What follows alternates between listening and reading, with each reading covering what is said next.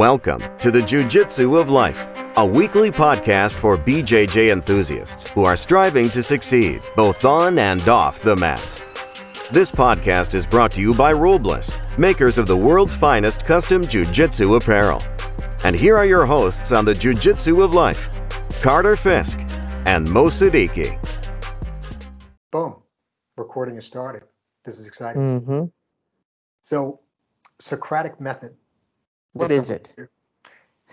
It's funny because you had talked about talking about this, and I was like, okay, yeah, Socratic method sounds good. And I'm like, as I'm nodding in my head, I go, I don't know what that means. Like, it's one of those things for my whole life. I'm like, oh yeah, it sounds good. Yeah, use the Socratic method. And then I'm like, what is the Socratic method? Well, you know how when we were talking about like, hey Mo, what are we going to talk about on the upcoming podcast? I'm a super selfish person. Especially when it comes to business and things like that. So how I often come up with topics is I ask myself, what do I want to learn about? And then I'll see if my best friend Carter will learn about it, and then he'll teach it to me. So I don't have to do any of the work myself. That's not true, because being a good listener and being somebody who expands on ideas and clarifies things, that's very, very important. So that is not doing nothing. That is being a good sound. Very kind. So it's very important. So no. So I decided to read, and I'm reading. I have not finished this book, which is, I always like to clarify that. But there's so much in the first half of the book already that I wanted to talk about it. And the book is called The Socratic Method, and it's by a guy named Ward Farnsworth. And what I liked about this book, and I wanted to pick something that was practical, because Socratic method tends to be something that people get very academic on. And you and I are not huge fans of the academic idea of something. We want to figure out the nuts and bolts. Like, okay, that's a nice idea, but how do we put this into practice in our life? Because that's, to me, is much more important. I don't really care about ideas. I want to test stuff. I want to try it out. And that was the goal of of Ward Farnsworth's book. And he even says the analogy of, rather than a zoo animal, which is like the idea of like, you go to the zoo, you see animals, it's nice. He likes the idea of a farm animal, like an animal that's like has a purpose. Like, okay, that, we're going to ride the horses and herd the cattle and do all the stuff that we watch on Yellowstone every week. And I pretend that I know more about being a cowboy. And I'm like, oh, yeah, the 4 Sixes Ranch up in North Texas, all that kind of stuff that we can now fake, because Taylor Sheridan has blessed us with multiple good shows that allow us to pretend like we know something about cowboying with all the farm animals. So it's a more practical way of looking at it. And well, it's true, because when you go to the zoo, right, like in theory, those animals can do, in theory, it's just whatever your imagination can come up with, right? Yes. But academically, if you were to talk to one of those characters that actually works out there in the 4 Sixes or on Yellowstone, one of the fictional characters, they would be like, no, that's probably not a good, the giraffe is not a good animal to herd the cattle, because we've actually, we've tested the, what to do and what not to do and what animals to use and what tools to use and all that type of thing. The idea of theory versus what works in the real world. Yeah, that's perfect. And one of the quotes that's in this book that I really, really liked was, the Socratic method replaces the love of holding opinions with the love of testing them. And I thought that was probably my favorite part, because I think that taking stock, especially now that we're just about at the end of the year. Good Lord, we got 9 days left of 2021. And I always think it's important to go through the year and think about the different goals that you might have had at the beginning of the year and what happened and what didn't happen, and take stock of, in many ways, taking stock of the different beliefs that you have and re-examining them, like going through your different belief systems, seeing what's worked, seeing what hasn't worked. Do I still believe the things I believed a year ago? I think it's important to do that, and for a lot of reasons. But I think that as we grow as people, like when people always give somebody crap for like, oh, he said they believe this thing, and now they say they believe something else, and it's like it's a bad thing to change your opinion You on know, something. and I have a very strong opinion on that, and especially in terms of investing, right? Yeah, yeah, Because your ideas on investing will change as new information presents itself. And absolutely. so yesterday, I could have been like, I'm going to invest in this because at the time, this is the information I had. But as we know, life in the world is dynamic, right? Like things like a pandemic can change the information that was put in front of you. And now your ideas on what you should invest in, what you should not invest in, those things will change. But people want to hold you to, well, like what you said yesterday. Yeah. And that's just being a fool to think that your opinions can't change based on new information. And in reality, they should. But let me ask you this to walk it back, because there's still some Yes. people, including myself, that don't even know what is the Socratic method. What is that? And where did it come from? So it came from Socrates, which basically a lot of the information we get is from really Socrates himself didn't have any written documents or things like that. Most of what we know is from Plato and from Aristotle. And to bring this, since it's jiu-jitsu of life, bring it to jiu-jitsu terms, basically Plato was Socrates' black belt and Aristotle was Plato's black belt, if we're going to use the philosopher black belt idea. So we get a lot of our information from dialogue and things that were written down, and a lot of discussions that may or may not have happened. A lot of this stuff, I think a lot of people get fixated on, like, well, is this what this person actually said, or blah, blah, blah. But it's basically the idea of trying to come to the truth in different scenarios, trying to figure out, if you have a set of beliefs, if you have a set of definitions, are those definitions, do they really encompass what something is? So there's a lot of conversations between, the classic one they keep talking about is the idea of courage, and what is the definition of courage? And amongst that definition, there's going to be a lot of exceptions. So it becomes harder and harder to really pinpoint, like, what is something like courage? What is the definition of that? And what's interesting is basically there's something called elenchus, which is where somebody would make a claim about, let's again say courage. Okay, well, courage is holding steadfast and being persistent in the face of great danger. And it's like, okay, well, that's a definition of courage. And then you'd say, okay, well, so you're saying that persistence in this courageous situation is a good thing? And they're like, yes, it is. Okay, well, what if somebody is persistently doing stupid things? Well, is that good? Is being, is that courageous? Well, no. Okay, so persistence isn't always a good thing, and showing the contradictions between something. And what I really like about this author is he's saying that historically, people always think about the Socratic method as a way to basically win an argument between people. And it definitely can be effective to do that. But you have to remember, Socrates was sentenced to death. This can be something that people find highly annoying, and this can be a terribly annoying way to be if you're always trying to win arguments. So what Ward Farnsworth talks about is that really you want to use the Socratic method on yourself. You want to use it on your own thoughts, your own opinions, your own beliefs, and really challenge your own belief systems and test them out and really see, like, am I doing this the best way? Is this what I really want? What are you going to say? And what I wanted to say there is that, not to go off on a tangent, but I think that this is also relates, just what you said, really relates to how people get along during even in the holidays.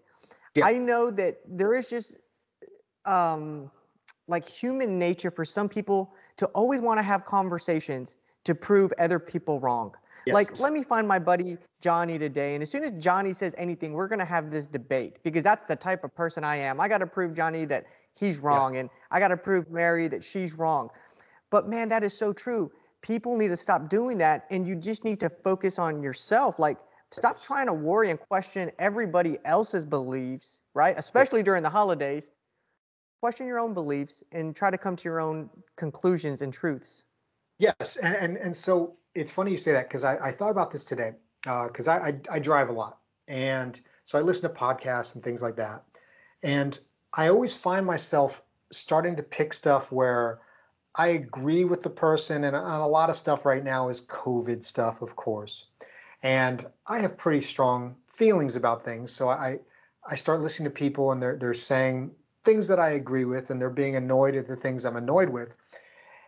And I was about to head back home this afternoon and I thought about it and I was like, you know what? I need to listen to some new podcasts because I'm listening to things I agree with, but it's making me mad. It's making me annoyed at things that are happening that really actually don't affect me. I'm reading about things that are happening in California and New York, and I'm getting annoyed because I used to live in California, and I know people that still live there, and I'm getting annoyed for them. And I'm like, well, that's silly. Why am I doing this? I'm sort of putting myself in a position where I feel very like sort of self-righteous and all these things. So I started listening to Jay Shetty. Remember the guy who like Life as a Monk or Think Like a Monk or whatever that Think book was like a called. monk. Yep. That which you gave me, which is a great gift. Thank you. And I Does read that book. does he have a podcast? He does, and it's He does really have a podcast. good.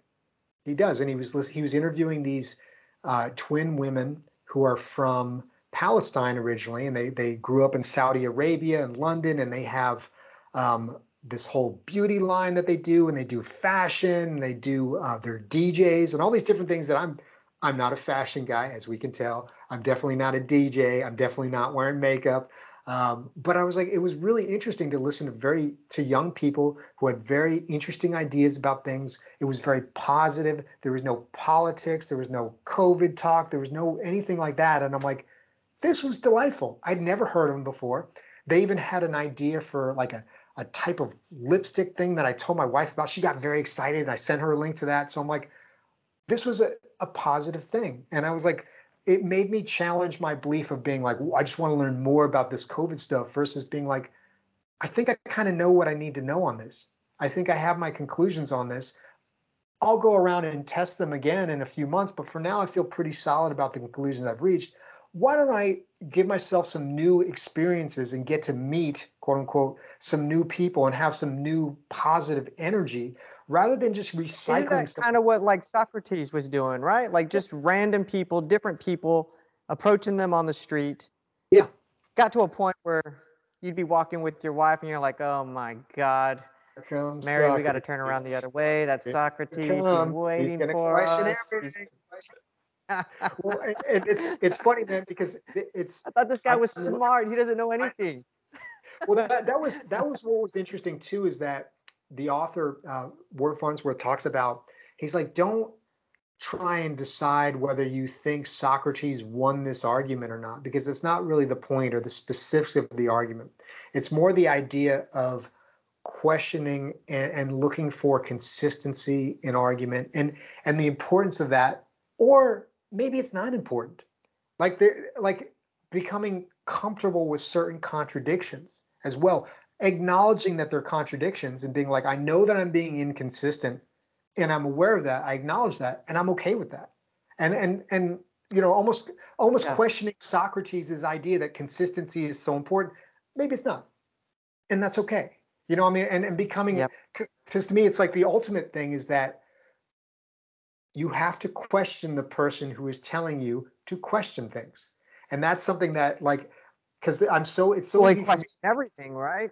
Yes, but I mean, it's because to me, I mean, that's what philosophers. That's what they do. Yes, and I think that for me, we always talk about kind of knowing yourself and knowing your own tendencies. And my tendency is to be an overly optimistic sucker. Like like in pro wrestling terms, I'm the mark. I am. I'm always the mark. So like anytime I'm reading about or learning about a new workout thing, I start listening to it. I'm like, oh my God, I've been doing everything wrong. Oh no. Like, and I start thinking about, I'm like, oh, well, I used to do this, but I've learned now that I've been doing everything wrong. So this guy says curls are bad. No more curls for this guy. All done. Never again. And then I have to take a step back and be like, okay, why is this guy doing this? And it's like, well, he's setting himself up as a contrarian. Well, everyone's been doing this wrong, but now well, why does this sound so familiar to me? Oh, because I've listened to another 10 guys who say the same thing, but their solution is different than you know what I mean? And so now I see the pattern with it. And it doesn't mean that the person is presenting total bogus information. There may be a couple of good gems that you can pick out, but just remembering that their angle is to say that everyone else is wrong, which they're not going to all be wrong. But they still may have some good information, but just sort of understanding the glasses with which I need to look through what this person is saying. And so it's kind of by knowing that, it allows me to actually, like, because there's, okay, so Colby, our buddy Colby, has been doing this thing called functional patterns, and he's sending me shirtless pictures of himself, which is very disturbing. But it's like showing, like, oh, look at my posture is getting better, and I can walk better, and all this stuff. So he bought me an evaluation with these guys, and I'm going tomorrow, and I'm excited because I'm like, oh, it's such a nice gift because it's expensive and all that stuff. But at the same time, I'm like nervous because I'm like, oh God, I know me. Like, they're going to say, like, why don't you sign up for 20 sessions, and I'll just throw down the credit card and I won't even think about it or whatever. But I'm like, no, I'm going to go. I'm going to get this evaluation. I'm going to appreciate the time. I already bought their little online courses and I've been watching it, and there's some good information. There's some good stuff. But I know that I know my body best, and I know how to make progress the best. I will take the information that I can get, but I am not going to put myself in a situation where I got to drive down to Clarksville 3 days. Like, I know me, I know my patterns, but I'm not going to be like, nah, this is stupid, I'm not going to go, bro, either. You know, it's like trying to find that balance and understanding, like, I have to question my own beliefs, but I also have to listen that the reason they do evaluations is just like they do evaluations, just like a contractor gives you a bid. And then the first thing a contractor does is they point out all the things that were done wrong in the property. And by having the experience of dealing with people and dealing with people that are in a business to make money, okay, now I have the freedom to sort of get the information, the good information, but not commit to something that I really don't want to commit to. You know what I mean? So it's Absolutely. I feel like 100%. Now, of course, we'll talk on Friday. I'll be like, I signed up for 6 months. I don't I know what know it. happened. I blacked out. I mean, like, you know, but it's just sort of knowing because there's other people I know that are like, they think everything's a scam. And I'm like, come on, like, you can't go through life that way either. But as long as they know, like, they're sort of coming at things from an overly cynical point of view versus me. And I think you as well, like, we're like, no, this could be great. This could be unbelievable. Like, you don't want to miss out on anything. And it's like kind of, Well, yeah, because you don't know. Sometimes I mean, that's part of it, right? You don't know, and you don't know what you don't know, and you don't know until you know, right? Until you try it, you don't know that it doesn't work or that it was a waste of time. There's always Yes. that possibility that it could be something that could be life-changing for you. And look, what keeps us putting down the credit card is there have been a few instances where Yes. we have bought a product or we've bought something that really has affected our lives for the better, Yeah. and we don't know if this next thing we're being sold on could also improve our lives, right? Yeah. So Yeah. to each his own. What I really like about the Socratic method is the idea of critical thinking, of Yes. going beneath the surface, and something that's so big. It's always been a big topic, but I think, with social media and everything like that, this idea of being an open-minded person. Yeah. So many people will argue, and nobody likes to be told that they're closed-minded. Like, it's an insult, right? If somebody tells you, It oh, is. you're a closed-minded person, Yeah. everybody's reaction to that is going to be like, what did you just call me? But in Yeah. reality, so many people are closed-minded because people will never question their own beliefs for the most Yeah. part.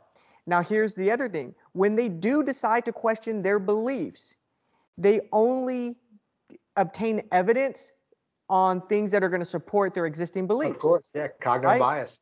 Yeah.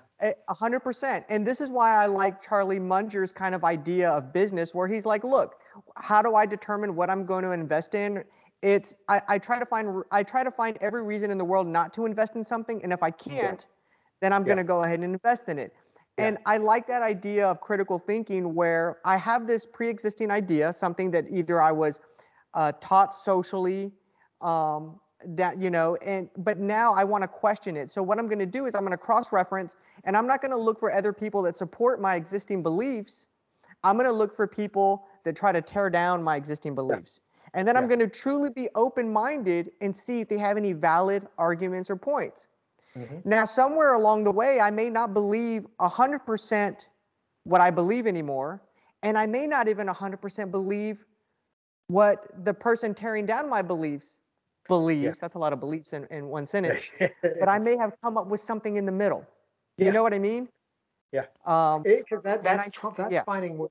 And sorry to cut you off, but I think that's truly figuring out what you truly believe, because it's, especially today, there's so many people that are so good at being influential that if you just listen to a person explain their point of view or their theory about whatever it might be, man, by the end, it's really hard not to be sold.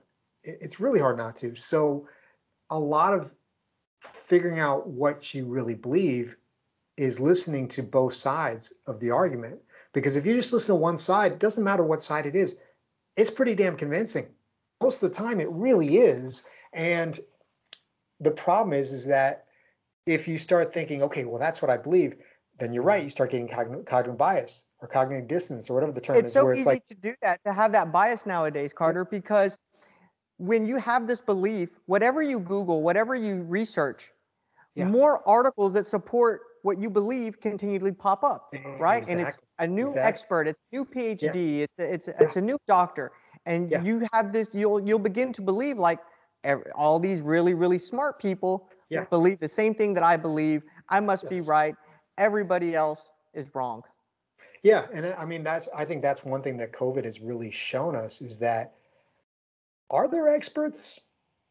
I don't know. You know, because it's one of those things that, especially, can you be an expert at something that's happening in real time? Probably not. Like the COVID story, the truth about COVID is not written yet because we don't have enough time. It needs to be something where it becomes endemic or they find a complete cure or whatever it is. It needs to be in the rear view first before anyone can really be an expert about it, because right now it's something that's happening in real time. Doing a full circle, so many people were angry when the people that were in positions to make decisions, one day they would say, we're going to do this. Yes. And then the next day they would be like a complete 180. They're like, no, that's the wrong thing to do. And people would get so upset because they were like, well, you said this yesterday and today. But again, it's like you said, in real time, and as information presents itself, and this is in everything. I mean, this is in business, this is in life, and your opinions and your ideas and your beliefs should change as the information presents itself and as better information presents itself. Yeah, and I guess people down on bad ideas out of the ego. Like, even though the true information has presented itself, there's enough evidence there now for them to make a very logical opinion on something. And just out of not wanting to say that they were wrong, will double down on a bad idea. Seen it in investing lots of times, seen it in relationships. Yes. And I think, to me, that's why maybe on the flip side of that too, when you have pretty consistently questioned your own beliefs, really looked for what you view as the truth, and sort of looked at different sides, like you've said, and you keep coming to the same conclusion over and over again, at a certain point, in my mind, it becomes okay to kind of just turn the volume off. And that's where I feel like I'm at with COVID and stuff like that. It's like, I feel like I've got a pretty good grasp of what's going on. And all this stuff I'm seeing on both sides of the argument sort of solidify that more and more, to the point where I'm like, I don't want to keep having this input, because I don't think that it really helps me at this point at all. And I would like to get some new input on things unrelated to this, because sooner or later, this will be in the rear view. And in my mind, I'd like to put it in the rear view now. So I'm just going to act accordingly. You know what I mean? Because it's like, there's a whole industry of like people that are invested in continuing this on for as long as possible, because it puts them as an authority figure, it gives them more power. And the way they're doing that is by constant fear. And then there's a whole nother industry of people that are in the complaining about how this robs you of rights. And this is, turning into fascism or dictatorship or whatever you want to be, but it keeps people listening to them that agree with them. And then on the fear one, it keeps people in fear that are in fear. And it's both like flip sides of the coin in a way where it's like one side says they hate it, the other side says it's something you should be afraid of, but they both secretly love it because it's got people tuned into them on either side. And in my mind, I'm like, I want to talk about other things. I want to find out more things in life because there's a whole world of wisdom out there. And this to me is ultimately a distraction. And I don't want to be distracted. So that's where I'm at with that. And I'm thankful of things like this book because it's giving me the confidence to know that I'm like, okay, I feel like I've examined these things. I will go back periodically and re-examine. You know, my opinions may change, but for now, it's like sometimes it's like it gives you the confidence to say, oh, I'm going to put a bookmark on this and I'm going to move on to something else because there's other things I want to learn about. Person, if someone's using the Socratic method, let's say they're trying to make a decision today.